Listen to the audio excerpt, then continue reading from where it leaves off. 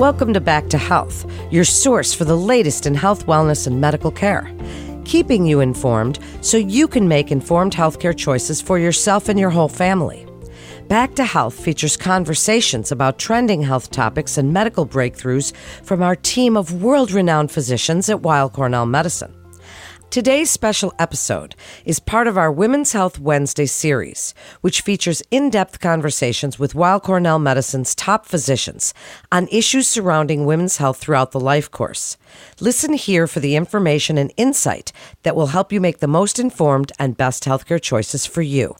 I'm Melanie Cole, and joining me to highlight healthy lifestyles for aging women, we have a panel today with Dr. Emily Fessler. She's an assistant professor of clinical medicine at Weill Cornell Medical College, Cornell University, and an assistant attending physician at New York Presbyterian Hospital, Weill Cornell Medical Center. And Dr. Emily Joshkin. She's an assistant professor of clinical medicine at New York Presbyterian Hospital, Weill Cornell Medical Center. Doctors, I'm so glad to have you join us today. This is a great topic, and as an aging woman myself in my late 50s, which is unbelievable for me to even think to say, Dr. Fessler, I'd like to start with you. What is geriatric medicine, and how do geriatricians approach the care of older adults differently from other types of physicians? Well, first of all, definitely just want to thank you so much for having us here today. I think we're actually the first geriatricians to be on this podcast series, and we're just really excited to chat and to talk a little bit about what we both love to do. Geriatrics is a specialized field of medicine where we really focus on care for older adults. And I'll say that's typically defined as adults 65 and up, but in practice for us, and most of our patients are really in their late 70s and even up into their hundreds. I think one unique thing about geriatrics is that we are trained to work across multiple care settings. So that includes outpatient primary care, in the hospital, and also in institutions like assisted living, nursing homes, rehab facilities. And then because our patient population is unique, we do have a somewhat unique way of approaching overall care. And that's by framing our assessment using this age-friendly model called the 4 M's. So the first of those M's that we're always thinking about as geriatricians is medications. And we know that older adults are at a really high risk of polypharmacy or taking a lot of medications, including some that can cause harm. So we're always really mindful about reviewing meds carefully at every interaction with every patient. The second M that we think about is mind, which includes both cognitive function as well as mental health, so depression, anxiety. The third M is mobility, because as we get older, we're all much more likely to face challenges in day-to-day function, increased risk of falls, difficulty with walking. So we're really always looking out for anything that could get in the way of function, either now or in the future for our patients. The goal of keeping people as mobile and as independent for as long as possible.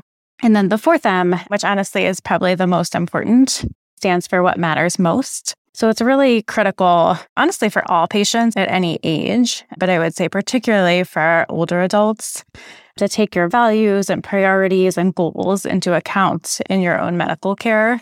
And I would say the more I practice and the more patients I see, I've realized that there is absolutely no sort of one-size-fits-all approach to caring for older adults. And the more we know about your goals as physicians, the more personalized care we're able to recommend.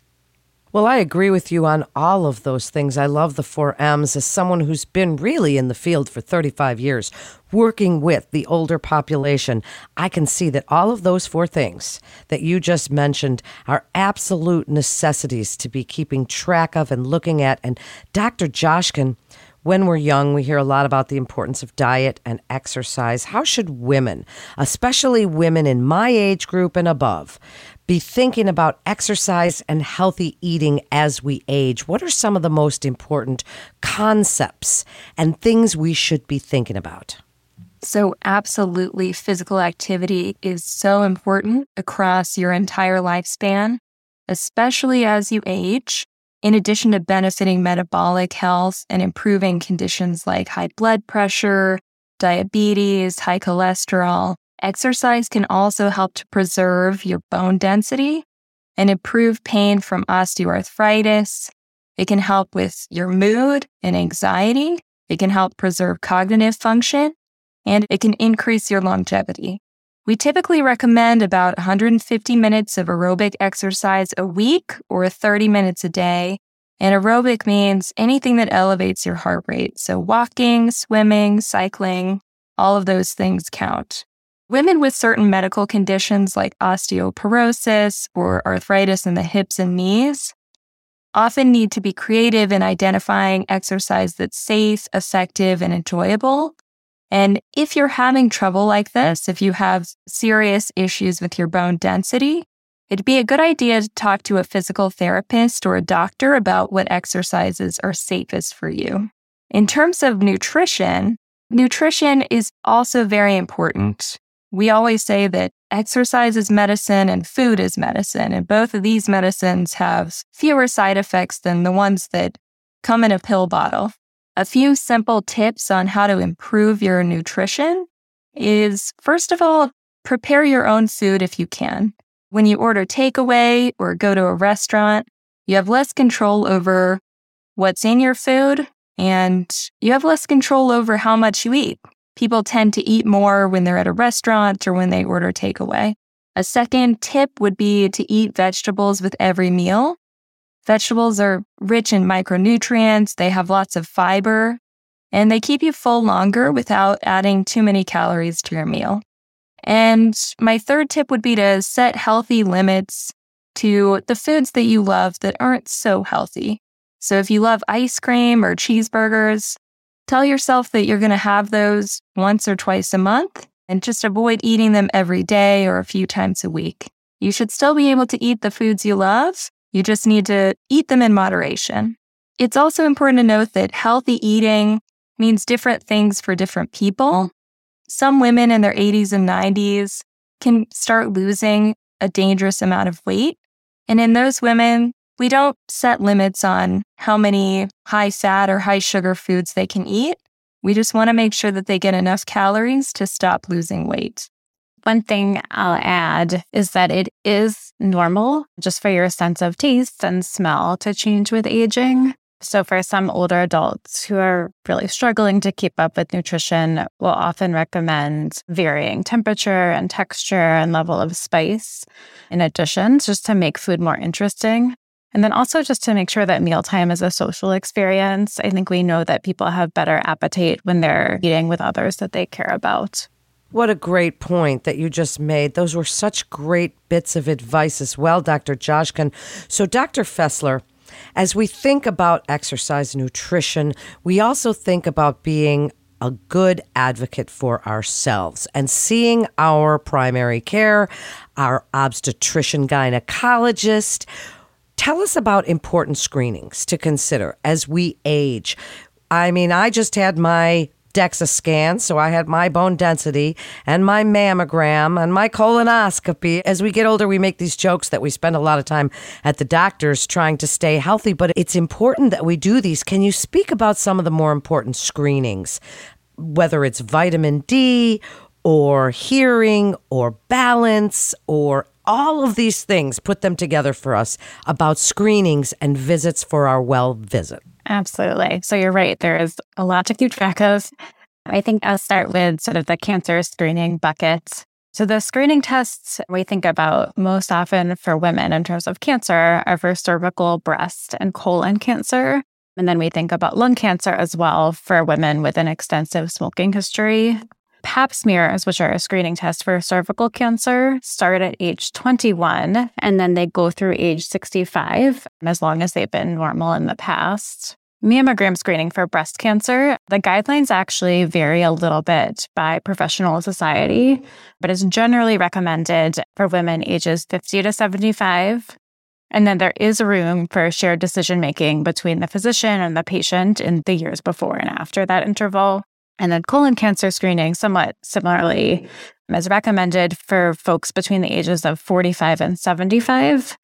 And then from ages 75 to 85, it's a shared decision-making based on the person's other medical conditions and their care preferences. And then I'll say, beyond just cancer, there are a lot of other issues that are really important to screen for in older adults, many of which you touched on. So we'll think about depression, anxiety, cognitive changes, cognitive health, vision or hearing loss, fall risk. I'll say many of these screening questions are part of the Medicare annual wellness visit, which is this yearly preventative health visit that's covered under Medicare without a copay and is a really great opportunity to focus on some of these preventative health questions with your doctor. What about vitamin D, Dr. Fessler? As long as you're talking about screenings here, do we get screened for vitamin D? Are there any kinds of other things that you think are important that we get screened for? I think the last big category is bone health, including vitamin D. So screening for osteoporosis is done via a DEXA scan, which is a non-invasive test. It's sort of like an X-ray that measures bone density in the spine, the hips, the forearm. And this test typically starts at age 65, but can be recommended younger if you have certain risk factors, such as a smoking history, low body weight, long-term steroid use, or a personal history of fractures. And then the vitamin D question is a really good one. It's sort of a hot topic in the news lately. There's a recent study in the New England Journal of Medicine that showed some surprising results, actually, that vitamin D supplementation didn't impact fracture risk, even in people who had low baseline vitamin D levels or low bone density, which really sort of shook up how we're thinking about vitamin D screening and supplementation, because we want to make sure that any test we order really has a purpose. So I'd say not all women need to be screened for vitamin D deficiency. It's a very common nutrient. It's absorbed from food. It's produced in the skin when you're exposed to sunlight. For the average woman, I would say that your physician really only needs to check your vitamin D level if you have a risk factor for very low levels. So one example would be people with conditions that impair absorption, like celiac disease, inflammatory bowel disease, prior bariatric surgery. And then in women with osteoporosis, I do think that the majority of primary care doctors and endocrinologists are still checking levels and are still supplementing vitamin D. And it's particularly important to do this for patients who may be treated for osteoporosis, because some of the medications we use really do require adequate vitamin D stores to work effectively and safely. What an excellent answer that was, and thank you so much. Now, Dr. Joshkin, we women, as we care for everybody else in our lives, and we've learned that we have to put our own masks on before we can take care of our loved ones. Well, one of the things that we seem to lack as we're trying to be superwomen and we're trying to do everything all the time, all at once, is sleep. We have to answer our emails. We have to look at our phones. We have to get up and do the dishes or finish the laundry.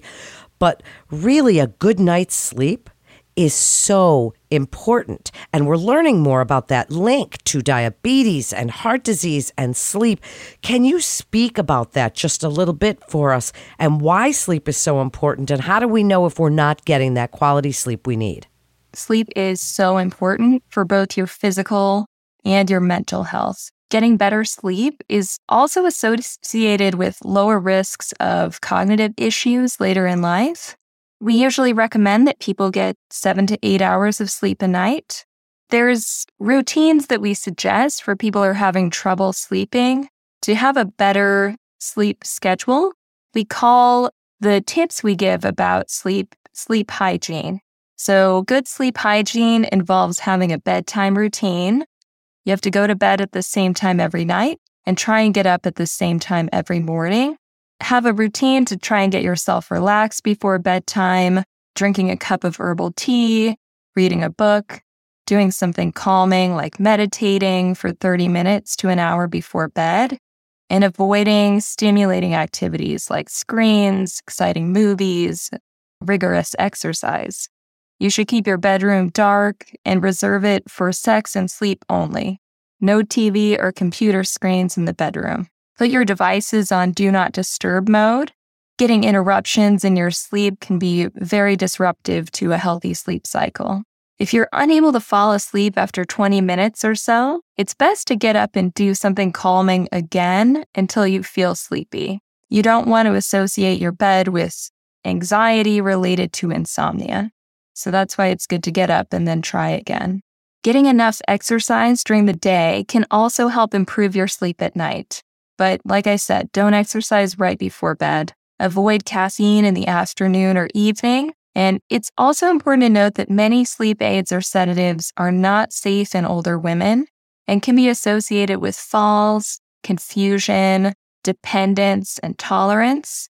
Examples of those types of sleep aids include Ambien, clonazepam, and Benadryl. A lot of over-the-counter sleep aids will just be labeled sleep aid, but the active ingredient is Benadryl, which can cause a lot of dizziness and other side effects in older people. If you aren't sure if something's safe or the right fit for you in terms of a sleep aid, it's a good idea to run it by your doctor. Wow. So this is so comprehensive. Doctors, this is such an informative podcast. Dr. Fessler, as we look at ourselves and the things going on in the world right now and in the country, we're all kind of suffering from anxiety right now. We're all feeling this sense of something, and whether or not it is our own mental health or we're looking at our kids, because there's really an epidemic in our kids with mental health issues. What about depression screening? Because when we're young, in our 40s, we're still juggling. When in our 30s, we're having babies and stuff like that. But now that we're starting the empty nesting, that's where I think for the first time in my life that I've felt depressed. Looking around, there's no kids in the house.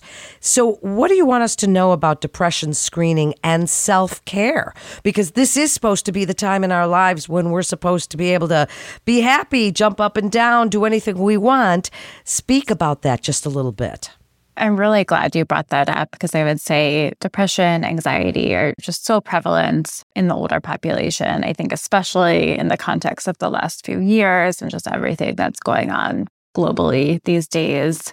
I'll note that sometimes older patients do experience symptoms of depression a little bit differently than younger adults. So we'll sometimes have more physical symptoms like extreme fatigue or cognitive symptoms, even feeling a little bit foggy compared to younger adults. So we do have specific screening tools for depression that are targeted for older adults, but those tests can take time.